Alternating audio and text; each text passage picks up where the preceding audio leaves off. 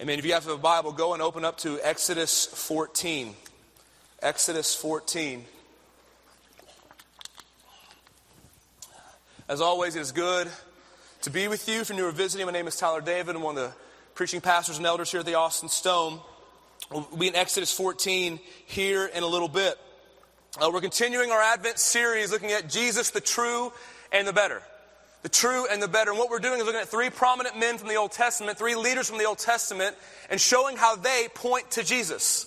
And really what this series is showing you how all of the Old Testament points us to Jesus. That every leader, every narrative, everything's getting us ready for the birth of Jesus Christ. That every leader, when you see their strength and their victory, how God uses them in power, it's getting us ready. It's a foretaste of what God's going to do through Christ. And every time you see a leader struggle or fail or sin in the Old Testament, it's getting us ready. It's shouting that even the most noble among us cannot save us. Even the most gifted leaders, even the most anointed leaders of God cannot save His people. That every single one of them is found lacking in His presence. That all of it's getting us ready for this reality that the only way we are going to be saved is if God comes down and saves us. The only way we're ever going to know God again is if He wraps Himself in flesh and comes down to get us. So we looked at Adam and Abraham, and today we look at Moses. Moses. Now, it's safe to say that there is no prophet, no king, no leader more prominent, more significant, or more important in the Old Testament than Moses. None. Now, you can make the argument that some are as important, David or Abraham, someone like that, but you could not say that there's anyone more important than Moses in the Old Testament. He is referenced more in the New Testament than any other Old Testament figure. So they recognize he is, in a lot of ways, this cornerstone of the faith in the Old Testament. He kind of is the forerunner of this thing. Okay, he writes the first 5 books of the Bible. He's the forerunner of this faith. And when you hear his story, I'm going to tell you a story here in a second. When you hear his story, it's going to be clear to you that God used him in power. You're going to hear his story, and it's epic. It's incredible. And you're going to see God use him in power, but also what you're going to see is that God's greatest displays of his might, greatest displays of his power, through his greatest leaders, sometimes only serves to highlight a problem instead of solving it. It only serves to highlight a problem instead of actually solving it when you look at his life. See, Moses was born during a time of great evil and oppression. So the people of God, those descendants from Abraham, Isaac, and Jacob, the patriarchs, God had made them this promise. He told Abraham, Abraham, I'm going to use your little family. I'm going to bless every family on the planet through you and through your descendants. Through your descendants, through Abraham and Isaac and Jacob. And this people of incredible promise, you find them in this story. They've been enslaved for hundreds of years. This great promise of influence over the entire planet. Through them, they'd bless every family. They are enslaved for hundreds of years under the Egyptians. And things get so bad under the Egyptians that at one point, the Pharaoh, when he sees how massive and how many numbers of Hebrew slaves there are, he wants to make them smaller. He wants to decrease them a little bit and instill some fear in them a little bit. So he makes this incredible and heinous decree. He wants to kill every single infant baby boy of the Hebrews. He says, I want every single baby boy that's born of the Hebrews, I want them killed. And that's when Moses is born. Moses is born into this evil, this oppression. And his mom hides him for 3 months. She hides him for 3 months until she can't hide him anymore. She makes a basket. You've heard this part of the story probably. She puts baby Moses in a basket in the reeds. And she puts his sister near the bank, and she watches to make sure nothing happens to him. It's in that moment where Pharaoh's own daughter sees the baby and takes him in as her own and adopts him. So Moses goes from almost being killed by this Pharaoh to being in his house, being raised by him, being educated by that family. And that was his life for a long time until one day he goes out and he sees an Egyptian beating a fellow Hebrew. He watches it, and maybe one of the first time he's ever seen what's actually happening to his people. And he goes and he defends his brother. He defends the Hebrew slave, and he kills the Egyptian. In that moment, his life changes forever. He had grown up in prestige and anything he wanted, and now he killed an Egyptian, so now he has to flee for the sake of his own life. And he flees and he goes into the wilderness for 40 years. 40 years of quiet. 40 years of silence. 40 years of just being a shepherd. He was in the royal family, now he's a shepherd in the wilderness. And it's in this moment where God shows up. It's in this moment where God comes to him in the burning bush and reveals to him he has a word for Moses. Go and tell Pharaoh that these are my people of promise. Let them go. And he empowers Moses to do all these incredible things. To stand before the most powerful person on the planet at that time and tell him, the Lord has spoken, let them go. They're his people, let them go. And he sends plague after plague after plague after plague through Moses. And what does Pharaoh say? No, no, no, no. Till finally, after the 10th plague, when he kills the firstborn son of anyone who doesn't have the blood of the lamb over their doorpost, finally, Pharaoh relents. Finally, he says, get away from me, leave. And it's at this point in the story, you think it's over. They accomplished it. They're free from slavery. That's it. They're walking away from Egypt. They're walking out of Egypt towards the wilderness. It's behind them, all the bad memories, all their oppressors behind them. And it's in that moment you begin to see, no, God wants something greater than just freedom. He wants to conquer Egypt. Look at Exodus 14, 5-7. We see Pharaoh change his mind. When the king of Egypt was told that the people had fled, the mind of Pharaoh and his servants was changed toward the people, and they said, what is this we have done that we have let Israel go from serving us? So he made ready his chariot and took his army with him and took 600 chosen chariots and all the other chariots of Egypt with officers over all of them. So Pharaoh sits there and he realizes, what have we done?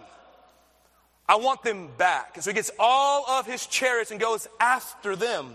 So think about Israel. They've been enslaved for 400 years. They can't fight them off. They don't have any resources to fight back.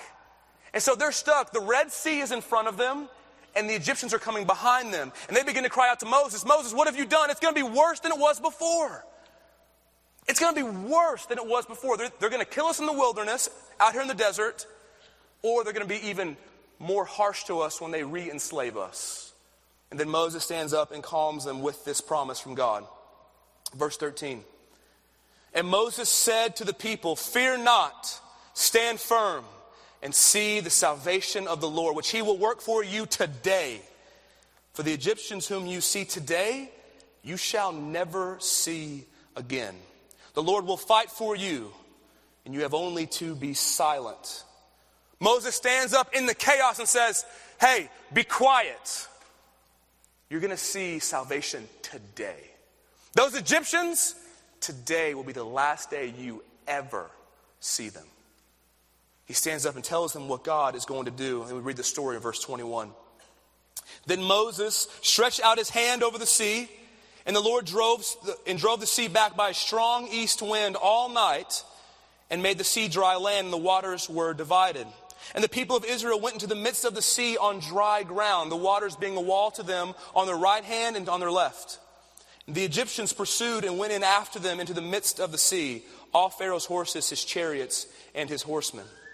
So imagine what's happening here. Moses, he sees this water and he goes, all right, guys, I got this. They're like, really? Like that's your plan?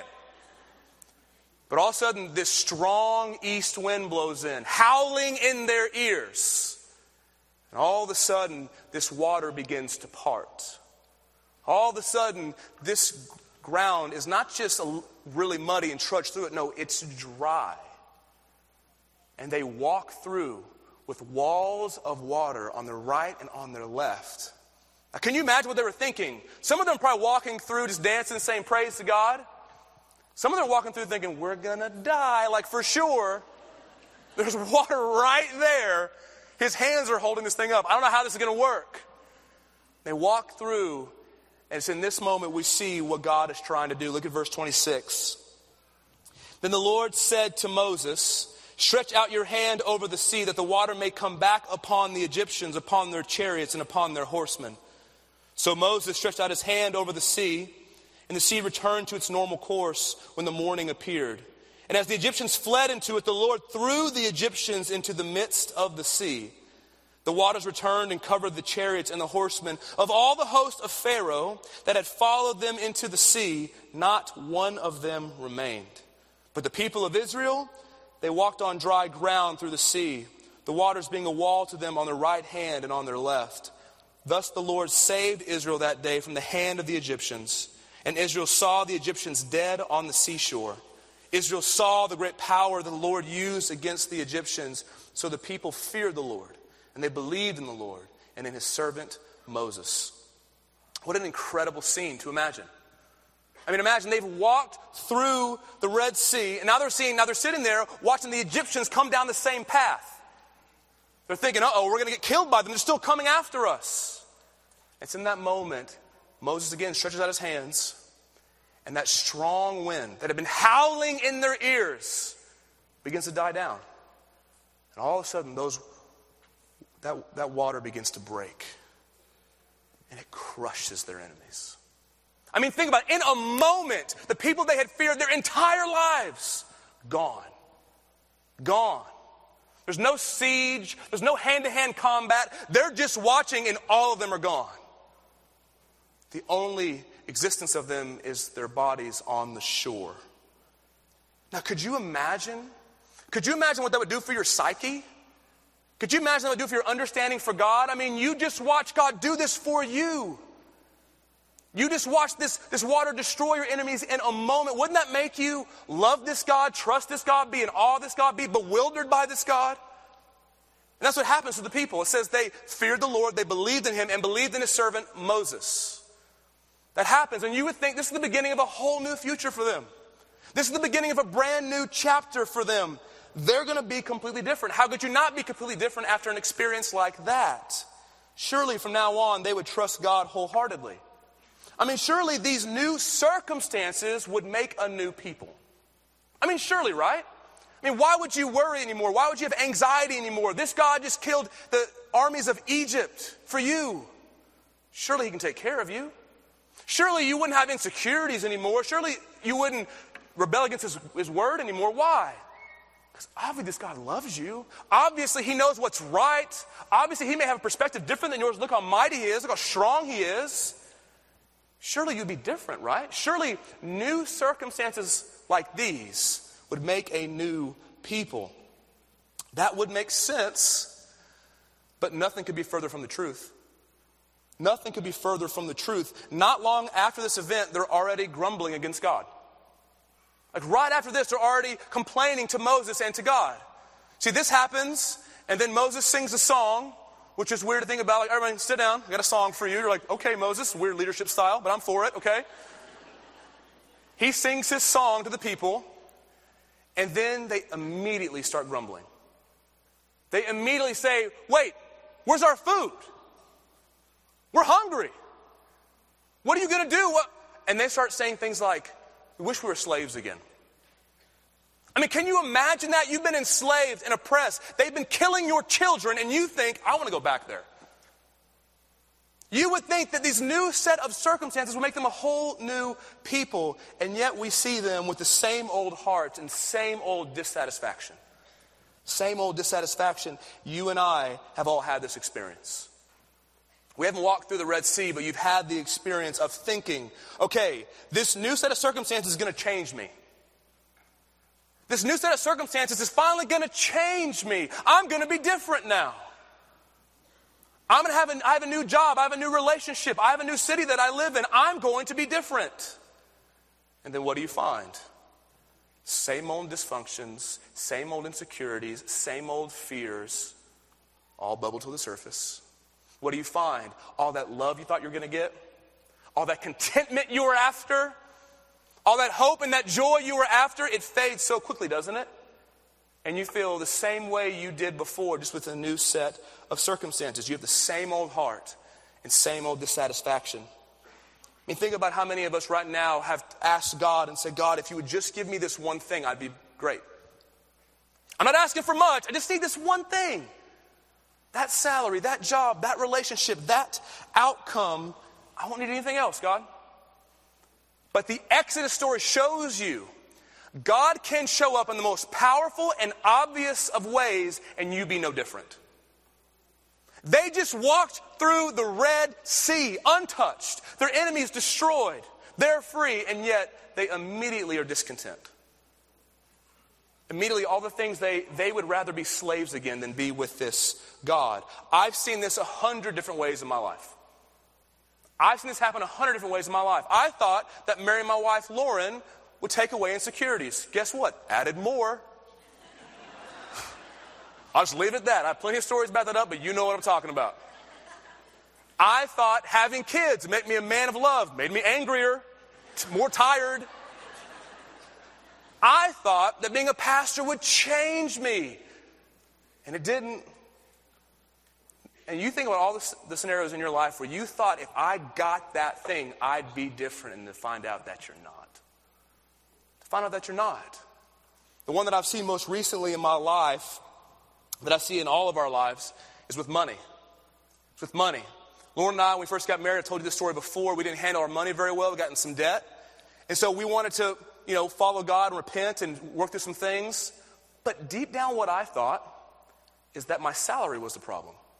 If I just made more, I'd be better about money. I was like, the reason we're in debt is I'm making $24,000 a year.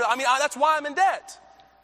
It's not because of my heart. I know it's theologically because of my heart, but really, it's because if I had more money, I'd be different. So what happened? You know the story.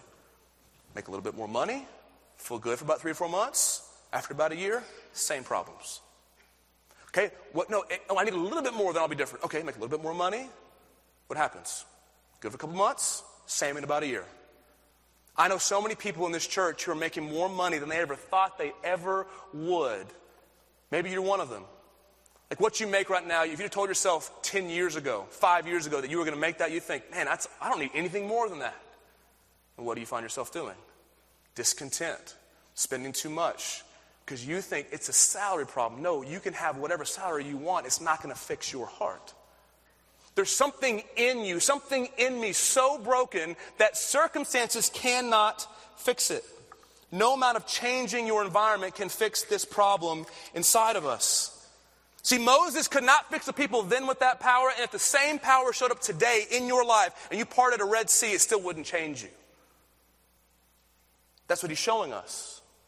Moses is showing us that we need someone better. That's why God sent Christ.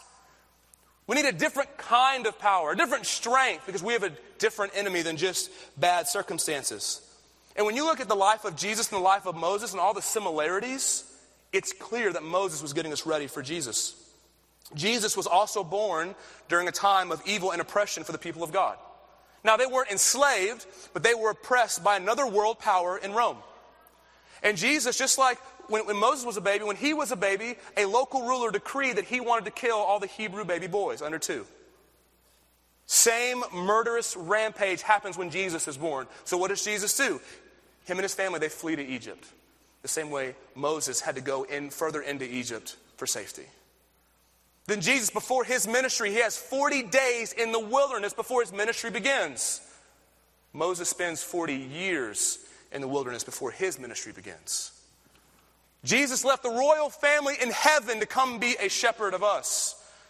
In the same way Moses left the royal family to go be a shepherd in the wilderness. On and on I could go, but there's similarities to show you that all of Moses' life and his leadership was pointing to Christ. See, his ministry, Moses' ministry, led him to the Exodus. Why? Because it's going to show us that we needed a greater Exodus. We needed a greater rescue than what Moses could provide. See, the reason his Exodus was lacking was to show us that God could move heaven and earth, move everything literally for us, and give us a new set of circumstances, and we would be no different. We need something greater than that. The problem is too deep. See, in the first Exodus, the problem is out there in them. The problem is out there in them. The problem is other. The problem are the Egyptians. If we get rid of them, then we'll be changed. If we get out of slavery, we'll be different. But what happens? God does that, and they are no different. And then Jesus comes, and he begins to teach us that we have a greater enemy. We have a greater problem. And the problem is not out there in them. The problem's in here in us. In here in us. It's not other. It's in here. That the greatest enemy we have is our own sin against God. It's our sin that keeps us from being made new. That's the problem. That's what he came to solve. See, until our sin is dealt with, until he brings us back to God, who's the one that has all the things we're after, until he does that, you can reorganize your circumstances all you want and you'll be the same. You can keep reshuffling the deck of your life, but the cards are still the same. So Jesus has to come and do something different. That's why he has to die. That's why Jesus has to die and not just lead and teach. Because the disciples, when Jesus would tell them, hey guys, I'm going to die, the reason they could not understand that is because they wanted him to be more like Moses. They wanted him to come overthrow the Romans, kick them out, and make us kings. We're the same way. You are the same way. I'm the same way. We don't really want Jesus to die. I mean, we know he did. We kind of have to believe that. But really what we want is for him to come and change our circumstances. Come and get rid of the evil people around me, the evil circumstances around me, and then I'll be different, God. Just do that. I don't need Jesus to die necessarily. What I need is for you to show up and overthrow this thing in my life. We're just like the disciples. We don't understand the limitations of that sort of exodus, that sort of deliverance. See, the ultimate exodus story that this whole thing's about, the story actually goes like this. All of us are pinned between the sea of our sin in front of us and the wrath of God behind us. That's the real story. And we had God, we rejected him, and now all of our sins, the sea of our sin, the chaos of our sin is in front of us. And God's wrath is coming towards us, and there's nothing we can do. We have no hope. We have no way out. All we can expect is death. That's all we can expect. That's all we can hope for in this life if God doesn't show up, but God raises up a deliverer named Jesus.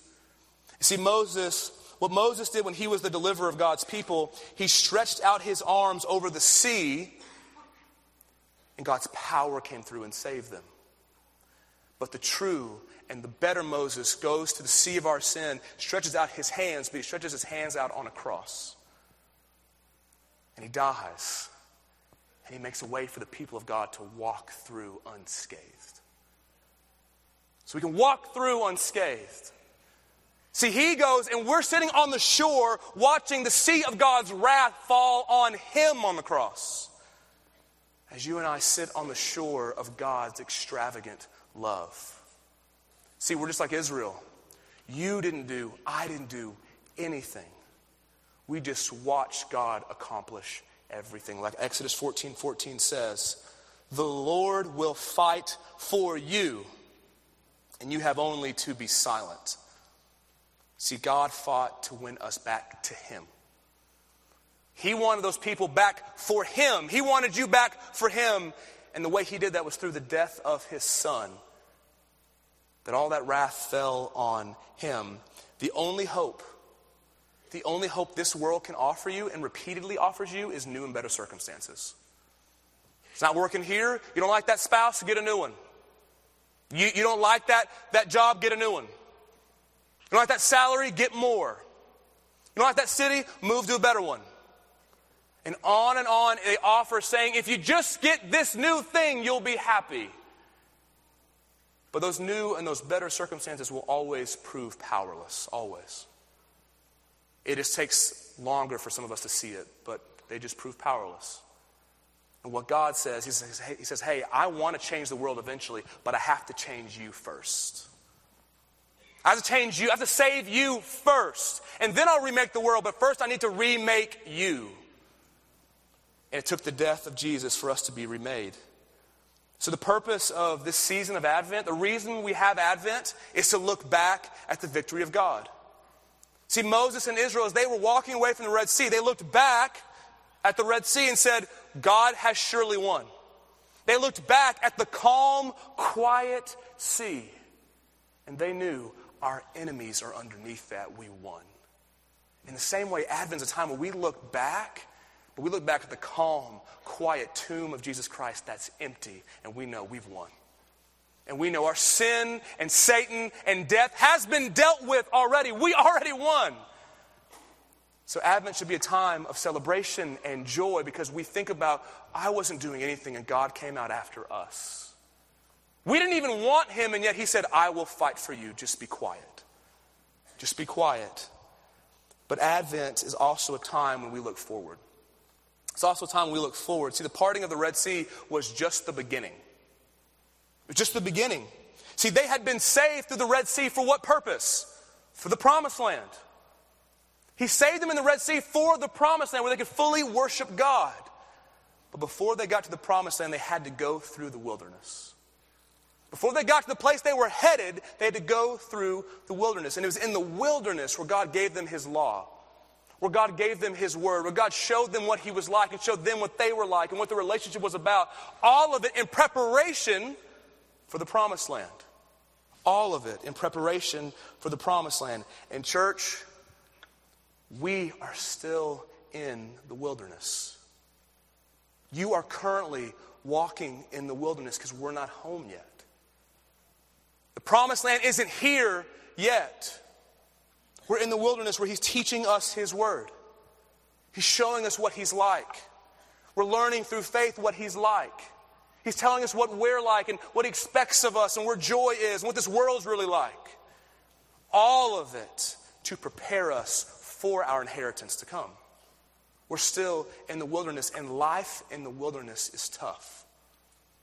It's tough.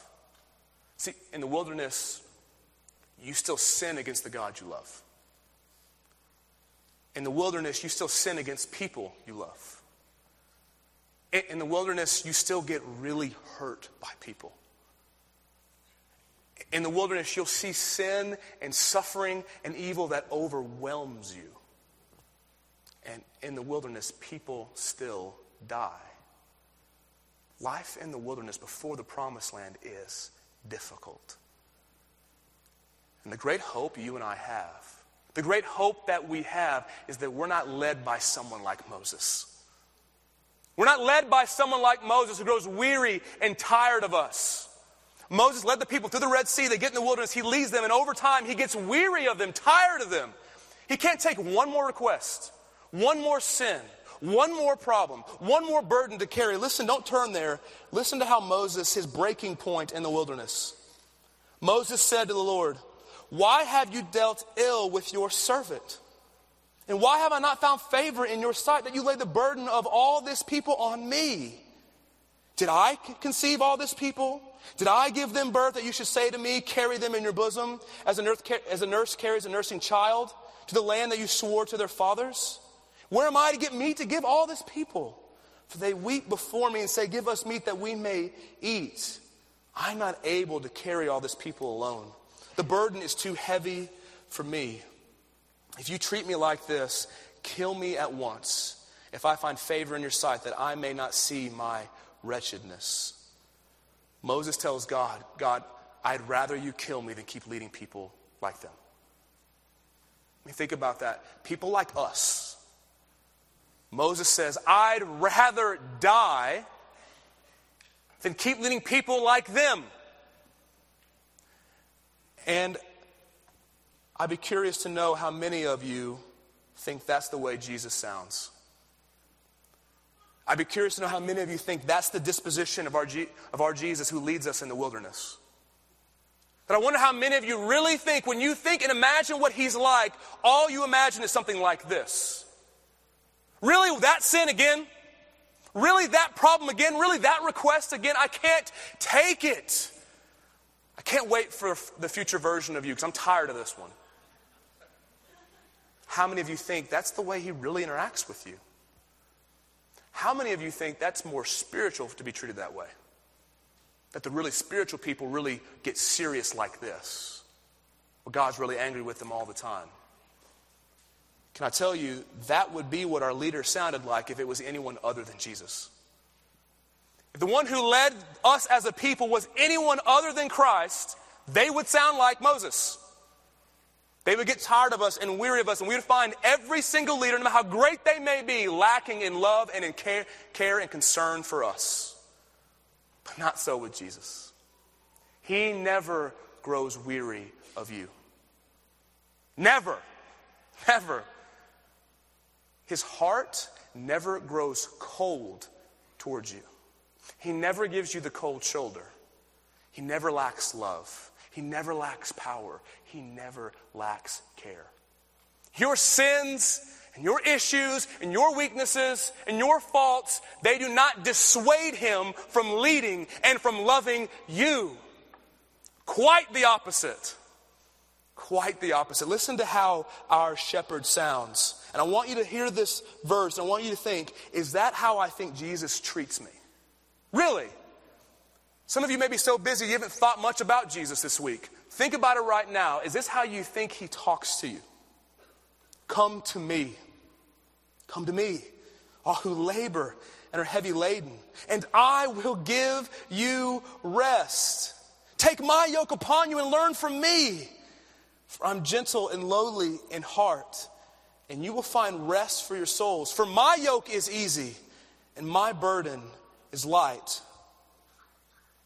Jesus says, my sheep hear my voice, and I know them, and they follow me.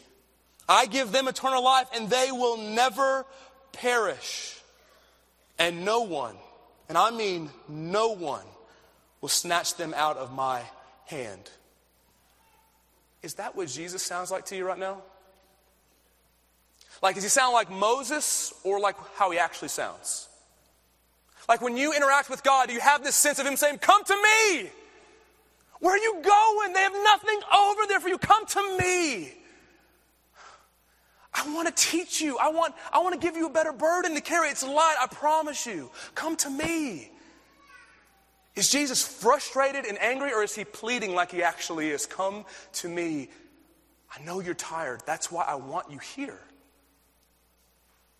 Does Jesus, in your mind, threaten you with, if you mess up again, you're not going to make it? That's not what he sounds like, church. He says, you are going to make it. I'm going to get you there. No one will snatch them from my hand, is what he said. Does Jesus sound like the Numbers text, or does he sound like he actually sounds, pleading with his people, come to me? I know you've messed up. I know you're weary. I know you have problems. I know you're broken. I want you to be around me. I wonder how Jesus sounds to you in this season. I wonder how you imagine him speaking to you. And I want you to know he wants to carry your burden. He wants to. And he's the only one who can. See, during Advent, we're filled with joy as we look back at his victory, but you're also filled with this incredible longing for Christ to come again. You have this incredible longing for, hurry up! I'm tired of the wilderness. Tired of it. I want to be home. You should have this longing, Christian, you should have this longing in you for home, because we're not there. If you don't have that longing, it's probably because you're filled up on food from this world and you've forgotten that the wilderness is not where we end. So in this season, we look back and we look at all the joy of Christmas. We look forward and think, I can't wait for the day of resurrection. Can't wait till everyone who's died in the wilderness is raised from the dead with him. Can't wait. I can't wait. So this Christmas season, when you have joys that are so potent and so great, and they're great memories, enjoy them. But take a moment just to consider these joys are nothing in comparison to the promised land to come. But also, when you have sorrows this Christmas season, when you're around family and you're hurt and you're wounded and you begin to think, I can't trust God. The wilderness is too tough. There's too much going on. There's too much hurt, too much pain. Remember the true and the better Moses. Remember that Christ has come. He already won. Christ will come. We'll get home one day. But in the meantime, he's leading you in love and in care and in tenderness and truth. And he never grows weary of you. And he will get every single one of his people home. That's the way Jesus sounds, church. Let's pray.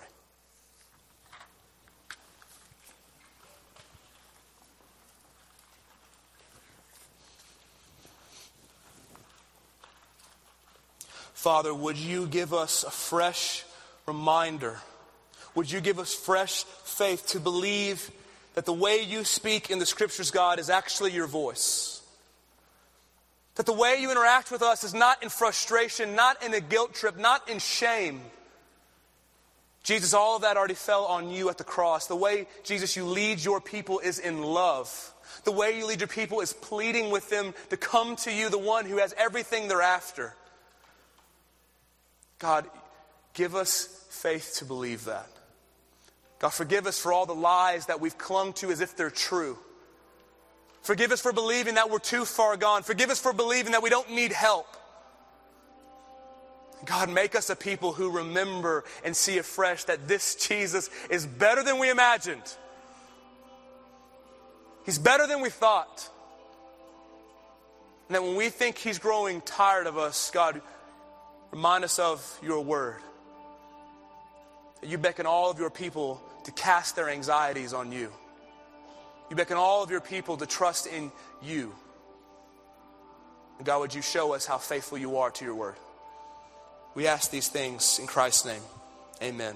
Church, let's stand. Let's sing together.